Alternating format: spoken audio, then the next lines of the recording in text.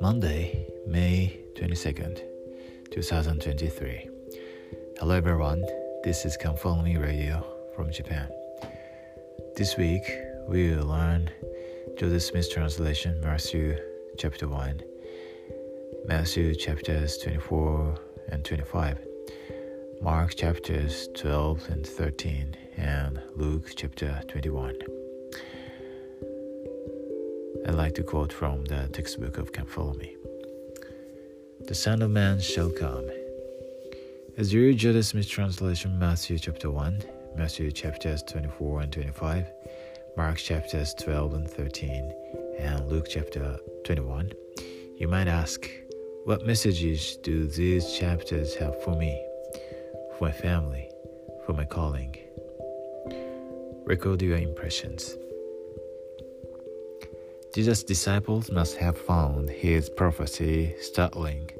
The mighty temple of Jerusalem, the spiritual and cultural center of the Jewish people, would be destroyed so utterly that there would not be left one stone upon another. Naturally, the disciples wanted to know more. When shall these things be? They asked.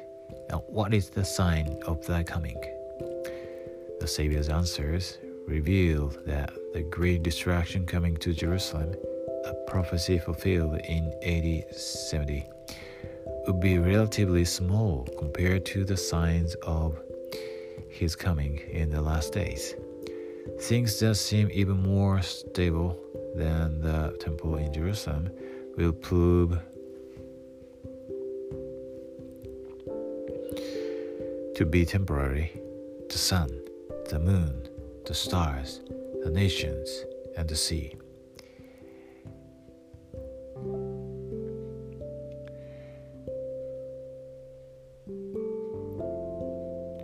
Even the powers of heaven shall be shaken.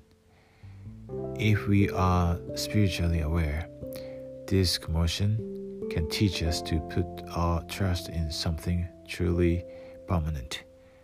As Jesus promised, heaven and earth shall pass away, yet my words shall not pass away. And whoso treasures up my word shall not be deceived. This week, we will learn many important and spiritual precepts and principles from the New Testament, the Gospel. And these teachings will help us to prepare for the second coming and to be a true disciple of Christ. And I really want to do and want to be.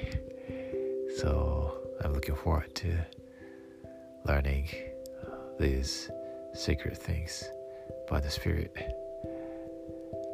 And I'm so grateful for the church and Jesus Christ, His mercy and His long-suffering, His love. I know Heavenly Father lives. He loves us because we are His children. Jesus Christ is our Savior and Redeemer. And the Church of Jesus Christ of Latter-day Saints is His church. Joseph Smith is the prophet of the restoration. The Book of Mormon is true. President Russell M. Nelson is a nowadays prophet. He directs the church by the revelation from Heavenly Father. In the sacred name of Jesus Christ. Amen.